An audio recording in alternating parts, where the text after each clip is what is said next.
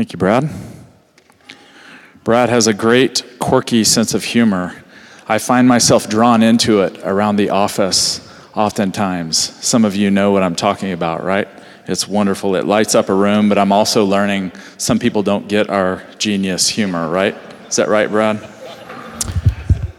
Connie and I are going to be having an interesting conversation this morning, and before we do that, I want to make a few comments. We're a church on mission with Jesus, and today is a day for celebrating several things that Jesus has done among his people, including this local church. It's Reformation Sunday today.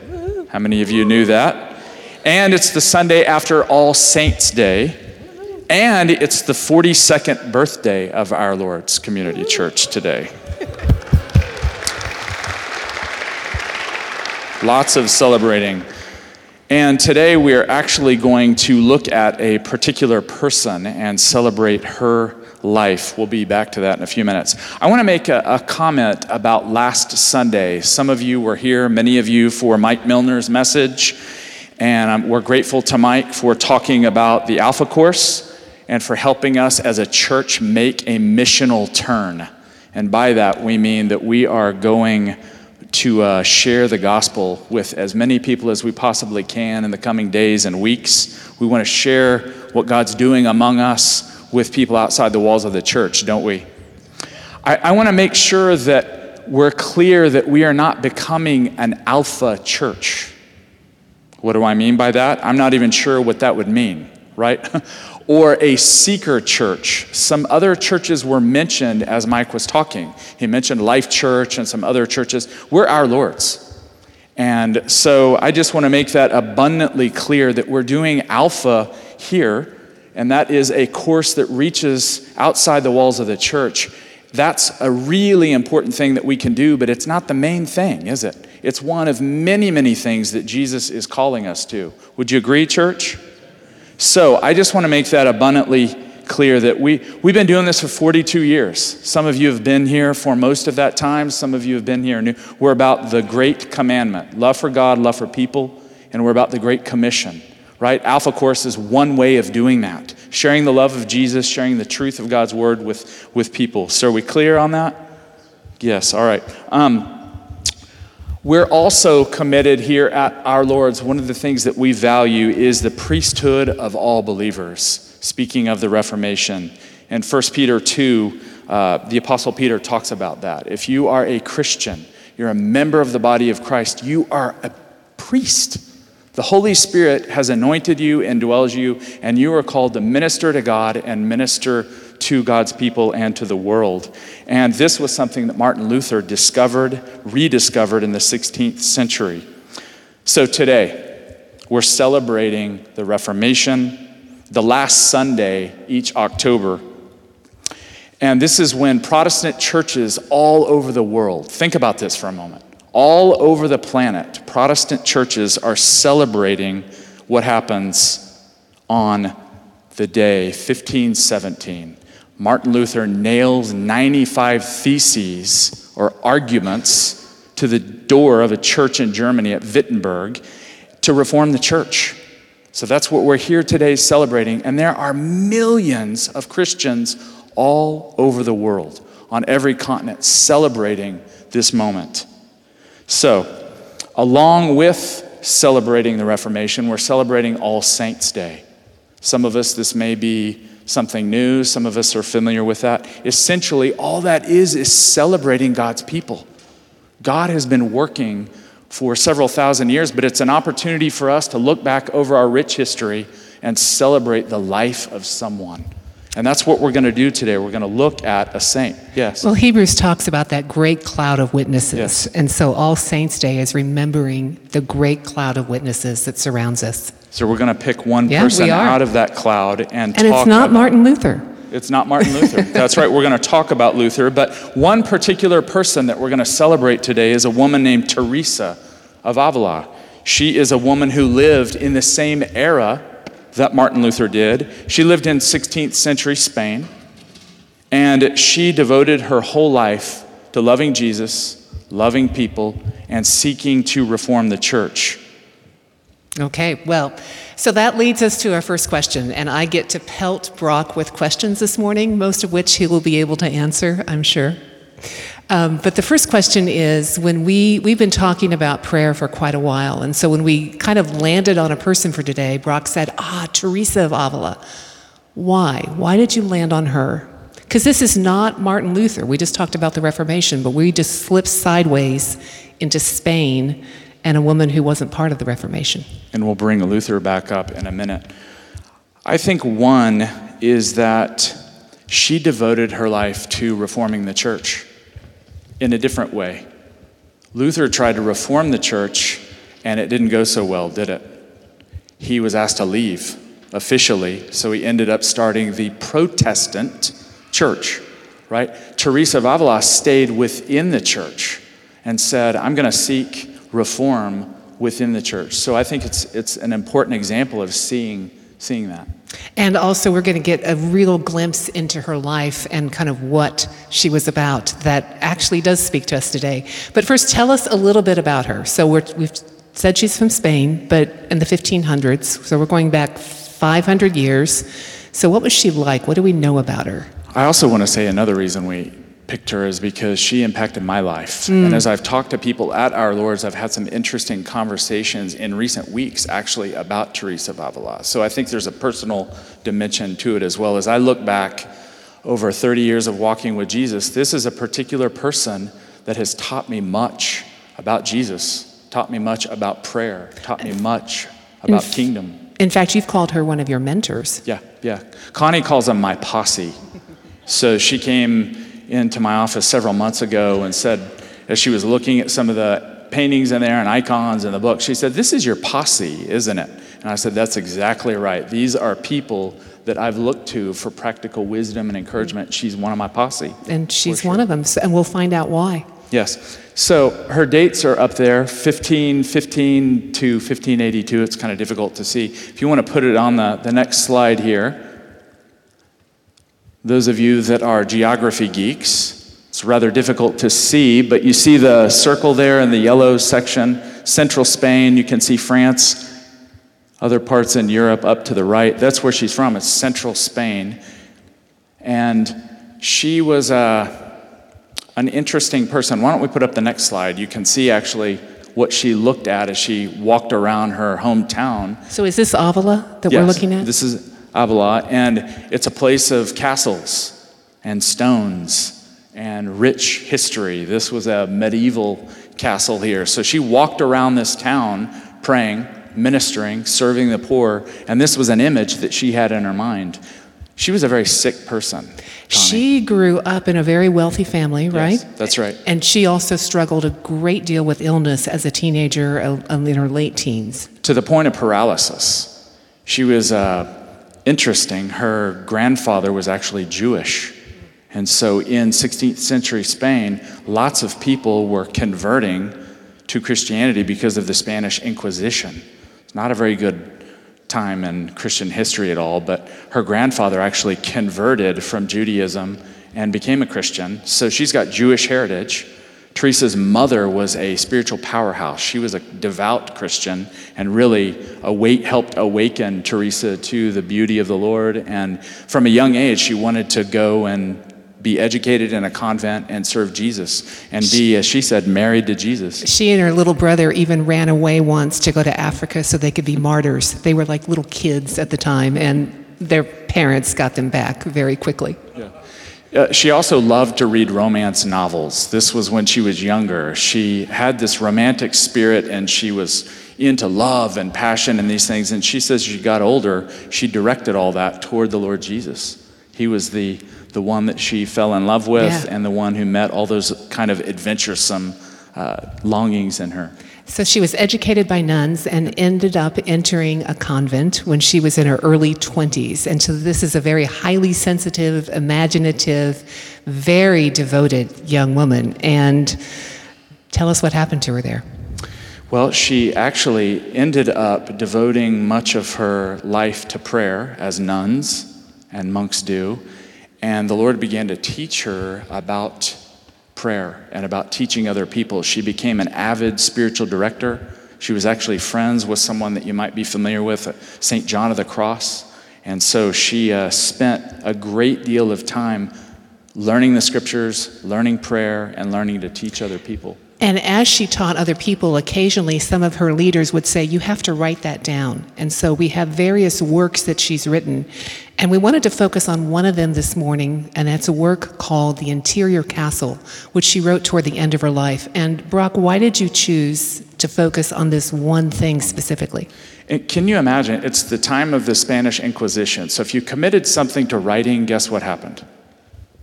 Ugly things could happen. People inspected it, every single word, to see if there was anything problematic in it. So she resisted at first. She said, I'd rather teach people, I'd rather disciple, mentor in person. And her superiors actually said, what you are teaching is so good and transformative and life-changing and biblical, we want you to commit it to writing. So she really was, in a sense, forced to put The Interior Castle to writing. And what was it about the Interior Castle that made you say, that for this morning for our Lords? I think if we can make this discovery, all right, here's the main takeaway from today. We're talking about someone from the 16th century, the Interior Castle, Schmashel. She had a revelation, an insight into the fact that we are the dwelling place of the Lord Jesus through the Holy Spirit. She realized that God is not found by searching somewhere out in deep space or the cosmos, or that if you're a follower of Jesus, that he takes up residence in your heart of hearts, and you become a castle where the king dwells. So she was using this image of a castle, and we have a picture of it up there, of how Christ dwells within us. And she had this both with personal experience with prayer, but she also had a great many visions and revelations directly from God himself. So she had this vibrant life with God and the Holy Spirit. Yeah. And some people would misunderstand some of the people like Teresa. She was steeped in the scriptures. She loved the Word of God as much as Martin Luther did. We're going to talk about that in a minute. She just expressed it in a different way. And so this image actually comes from Scripture itself. Maybe you can think about it for a moment. Somewhere in the Gospels, where does Jesus talk about many mansions? The indwelling that Christ and the Father will come and indwell believers one day. That's what she's writing on. It's a meditation on John 14.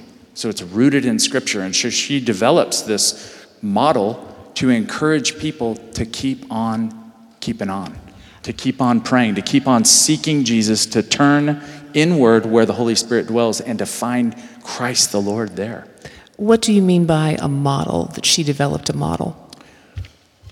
Why don't we read this? And thankfully, you're reading this because I can't read it. I don't have my glasses on. So I can do is my it best. difficult to see there? Do we need to dim the lights on that? Could we dim the lights on that, or is it just me with needing my glasses? So there we go. There we go. So she said, and these are quotes from her, "Let us imagine that within us is an extremely rich palace built entirely of gold and precious stones. Imagine also that in this palace dwells a mighty king. Do not think of the soul as insignificant and petty, but as an interior world containing beautiful mansions. In the center of the soul, there is a mansion reserved for God himself." So what does that say to you, Connie? Well, it says the model we're talking about is that she's giving us a picture of what the reality of my soul is like, and I'm hesitating a bit to say that because I don't see myself as an extremely rich palace containing beautiful mansions. So there's a disconnect between what she knew about her soul and what I know about my soul. So on that note, what would happen if each of us realized we're made in the image of God and that the King indwells you and that you are a rich, beautiful, glorious castle? What would happen if that really seeped into our minds and hearts and we got over self-loathing, and, oh, I'm not worthy, or I'm unclean, I'm dirty, don't you know my past? What if, church, we realize, like Teresa, meditating on the words of Jesus, said we're actually holy, glorious, beautiful castles because he indwells us. Paul said this, right? Colossians 1, Christ in you, the hope of glory. Now, we may be a castle under construction. Do we have any castles under construction in here? Yes, most of us here, all of us. So I think that's part of why she said that this journey is sevenfold. And it's a word picture. That's all it is. Christ taught in parables and word pictures. She's giving us a word picture and saying that part of this journey inward to commune with Jesus, to deepen your friendship with the Father, the Son, the Holy Spirit, takes time. And so it's a movement through different, what she calls dwelling places or mansions. The point is not to get stuck and try to figure out, Kelly, where are you? What mansion are you in?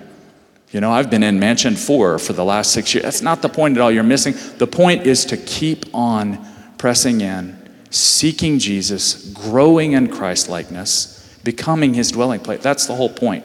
And if we get buried in all the details, it becomes problematic.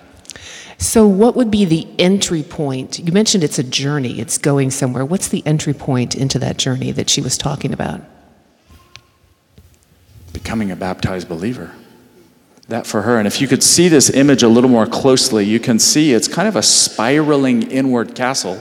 And again, you saw the kinds of images that she viewed on a regular basis, daily. She grew up in a context where castles were all around her, so she took that in her biblical theological imagination and said, I'm going to come up with a model of prayer. So you become a Christian, and then all through this castle, you can't really see it, but there are monsters you encounter. Well, oh great. Yes. Yippee. Spiritual forces that battle against us. Temptation, sin, baggage. And so she talks about the journey begins at baptism. You become united to Christ in faith. You become united to his church, and the journey begins. So is this a journey of doing? Is it a journey of prayer? What am I actually engaging in? Great question. This is interesting. Teresa's a Catholic, right? Some of us are taught those Catholics don't really have a grip on grace. Anyone heard that before? Teresa did. So for her, this was a journey of grace. You can't become a Christian without grace. The irresistible grace of God draws you, and then this whole journey is an inward drawing of the grace and love of God. She does say we have to respond. Luther said the same thing. You respond to grace knocks at your door, grace woos us, and we say yes. So that's the journey, is saying yes to the work of the Holy Spirit within us. And is that prayer? What am I actually doing? Yes, different forms of prayer. And if you're interested in this, you can actually pull up a PDF online. You could do Teresa of Avila Interior Castle PDF. You could read the whole thing if you wanted to. Or you could do the same thing and say summary of the interior castle. It gets rather complicated, okay? Just like anything else, she devoted her life to this, so we can't get into all the details, but the point is you grow in prayer, right? Isn't that true? Teresa is saying that you grow in prayer, the grace of God through the Holy Spirit, through meditating on Scripture, through living life, the Lord teaches us. And so that's the essence, really, of what's going on here. And I think what has struck me is that I kind of grew up in a church with the idea of prayer being we give prayer requests and we pray for other people's prayer requests. And so that was kind of the model of prayer that I grew up with. Yeah. And she's giving us another picture of what prayer is, that it is a journey into the presence and encounter of God. And so it's even been interesting for me as we've been talking about Teresa to say, now what currently is my model for prayer? Do I think prayer actually takes me somewhere with God? Do I have an expectation that when I engage in prayer, I am going to experience and encounter an ever-increasing deepness into God? And I've realized I don't think I have that expectation that prayer is a journey that's taking me somewhere over time. So that's been challenging for me and really good for me. Another reason to study models like this. This is why I love my posse that's in my office. This is why I love books, reading old books, reading things that are 100, 500, 1,500 years old, because these people devoted their lives to studying Scripture, to living Scripture, and they give us models. I don't know about you, but is that more compelling that this week, if you were to pray and you think, I am going somewhere with God, in God, there's purpose to this. God is taking me somewhere. God is transforming me. I'm going, how much better is that than, hey, go have a quiet time. Work through a reading plan. Check the box. Say some prayer requests. Parade some people before God in prayer. Teresa says, no, you actually get to deepen communion, deepen friendship with Jesus as much as you want to. She leaves it up to us. The best is for all, but do you want it? And there is an element, she says, of us wanting and kind of taking the step that God is inviting us to. So there's this back and forth invitation and then response. Yeah. It's as simple as what happens with Mary when she's told that the Messiah is going to take up residence in her. What does she say? May it be to me as you have said. Yeah, she says yes. So really that's the model of prayer for all of us. We read the Scriptures, we interact with Jesus, and he speaks to us. And he may even say, hey, I love you because I think this about you. And it's difficult to hear because it's difficult to receive love from Jesus and other people, is it not? So part of saying yes is hearing him say, this is how I feel about you. This is how I view you. And this model helps with that. Well, I'm smiling a little bit ruefully because Brock had told me earlier that Teresa was steeped in the kingship of the Lord Jesus Christ and that she called him my majesty. And this morning during worship, I was calling God my majesty. And I sensed Jesus calling me my dwelling. And I pulled back from it because it seemed a little bit too much. But you're saying to me, Connie, you have to say yes. When he calls you my dwelling, you have to say yes. I am. No matter what our past is. That's the beauty of it. We're castles under construction. Paul says the same thing. He says we're clay vessels, but we're filled with an infinitely glorious treasure. The gospel. The good news, the indwelling of the Holy Spirit. And so Teresa's saying the same thing.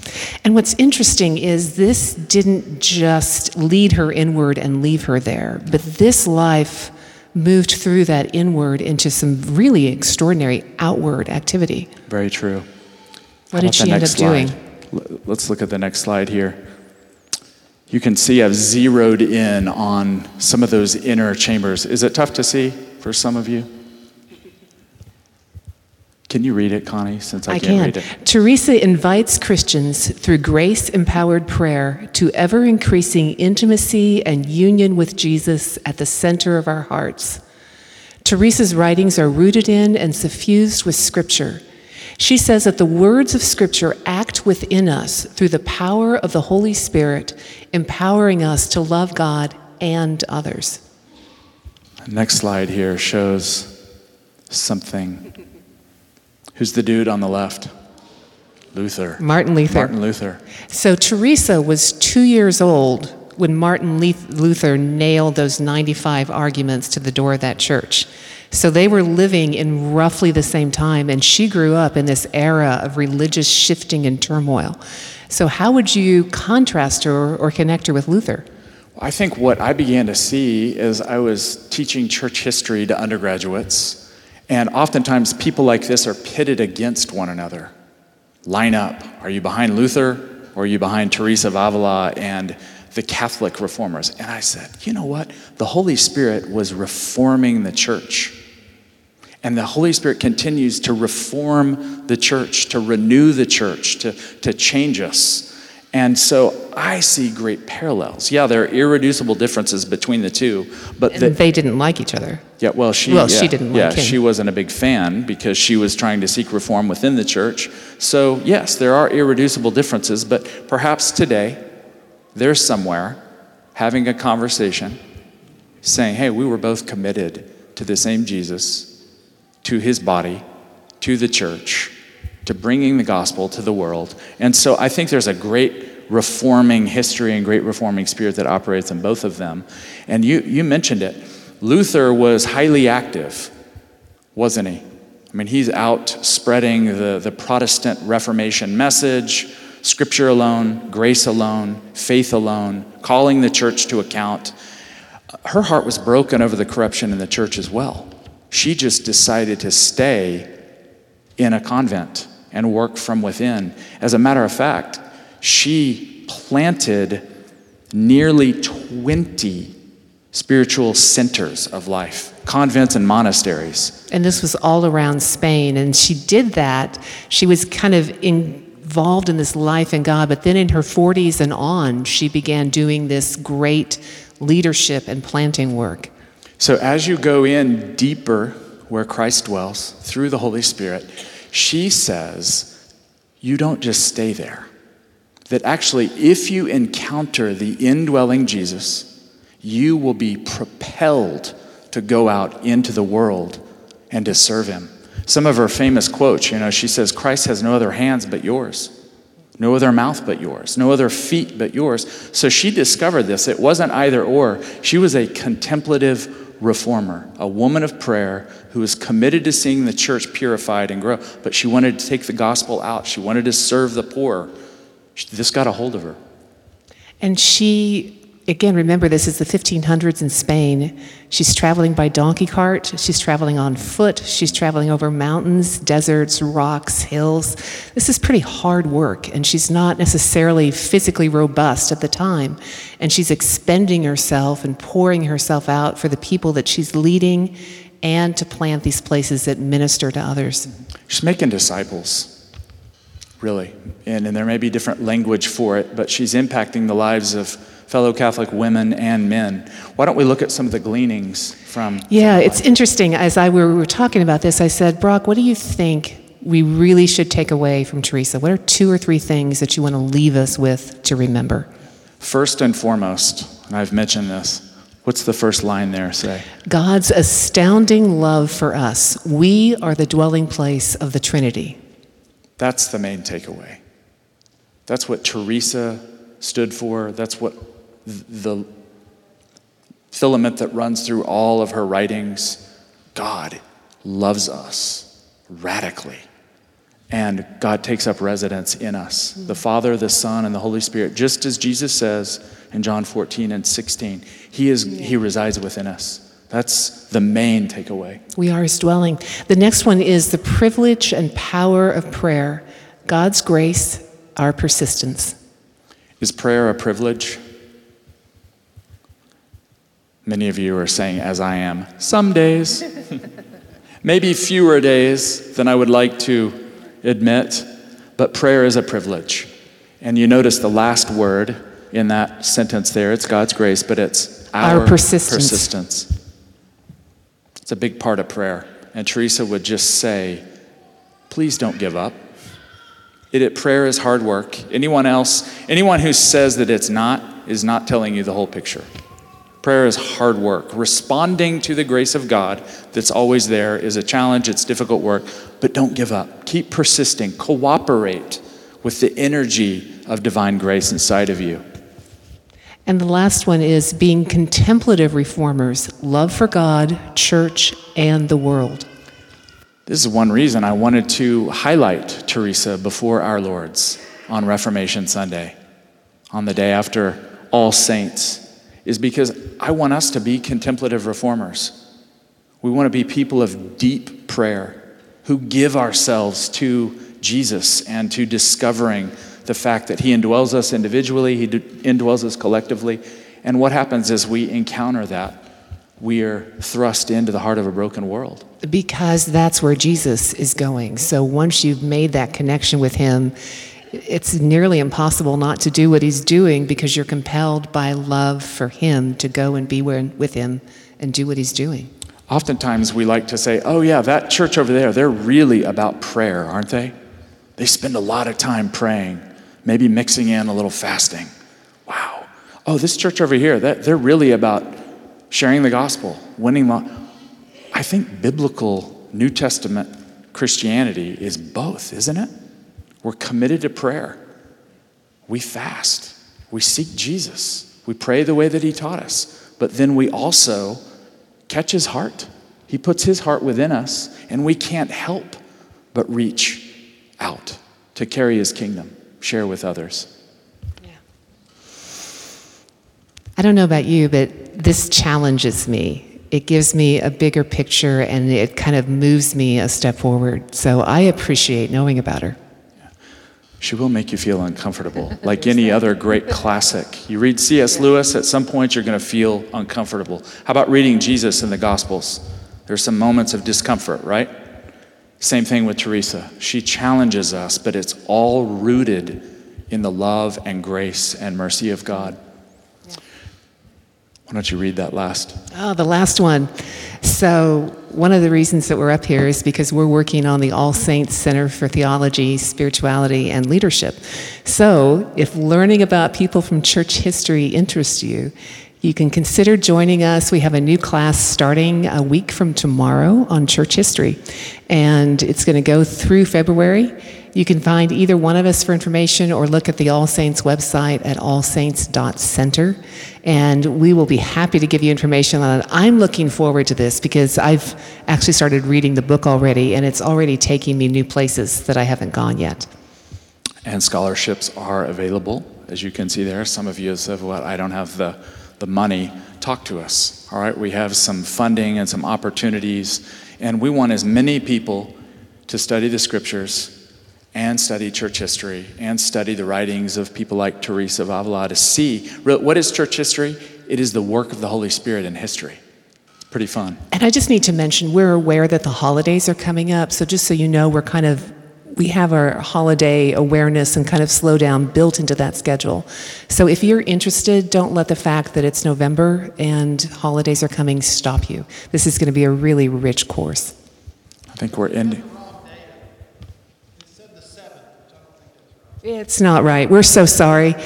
We'll get our facts straight. So it is a week from tomorrow. I think it's the 12th. I don't know what date that is, but a week from tomorrow. We need to bring Brad up here to clarify the dates, right? To do we'll get him to do our facts for us. Switching and these things. All right, yeah, get on the website. I think we're going to end with an exercise, aren't we? Yeah.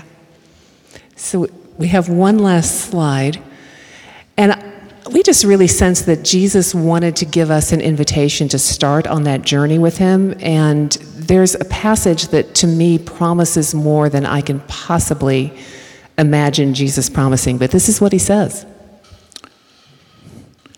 Jesus answered, "Those who love me will keep my word, and my Father will love them, and we will come to them and make our home with them." So Jesus is saying, the Father and I will come to you, and we will make our home with you. This fact of this dwelling place we're talking about is actually what God is doing in us. So we just wanted to open up some space to invite Jesus to speak to you through this passage as we pray this passage back to him, and invite him as we keep his word to come to us and make his home with us. So why don't we close our eyes here? I'm going to read out a phrase at a time. Why don't you let this hit your ears, hit your heart? Again, this is what the early church did together. Meditate on Scripture. I'm going to read a line, and you take that, and why don't you turn inward to Jesus, where he dwells. You don't have to go outward and find him. He indwells you. Maybe he's even calling you for the first time today. Maybe you don't know the Lord Jesus. Maybe he's calling you to reach out to him today.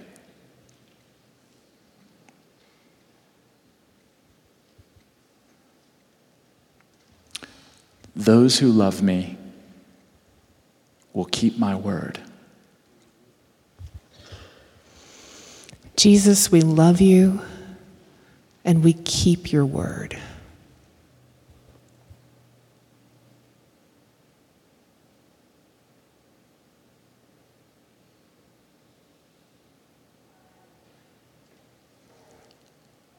We love you, Jesus, because you first loved us. We thank you for the word of God. Thank you for your word, Jesus. As a church, we thank you for the word of the Lord. We treasure you, Lord. We treasure you and we treasure your word.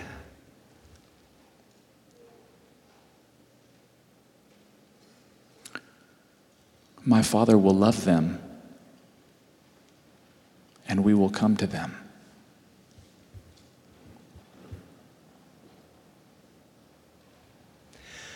Father, would you love us? Love us this morning in a way we can feel and experience. Come to us this morning. We receive your love, Father. Your love that is poured out into our hearts through the Holy Spirit. We say yes. We receive your love, Father. Abba, Father. Your Spirit testifies with our spirits that we are your children, that we're beloved children of the Father.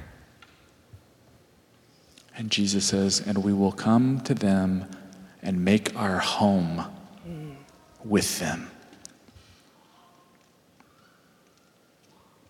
People of our Lord's, Jesus wants to make his home with you, for you to be his resting place.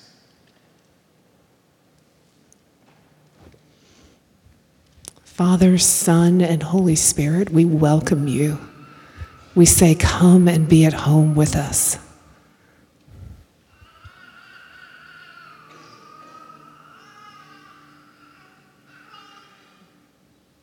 We cry out to you, and we say we need you, that we are not at home without you. So I'm going to ask you, why don't you just keep your eyes closed, and why don't you, if you wish, tell Jesus that you want to learn more about being his castle.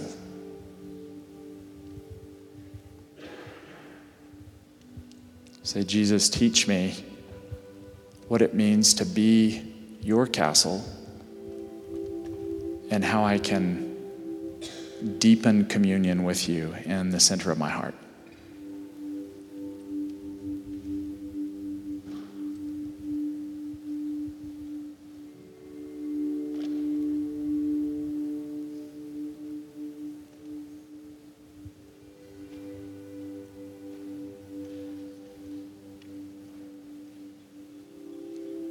Father, Son, Holy Spirit, we love you.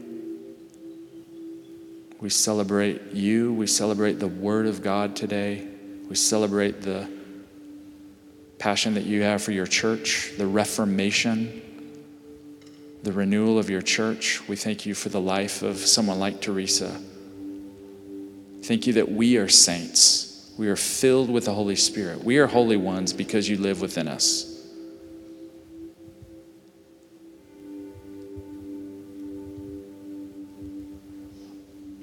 We love you and we pray in the name of the Lord Jesus.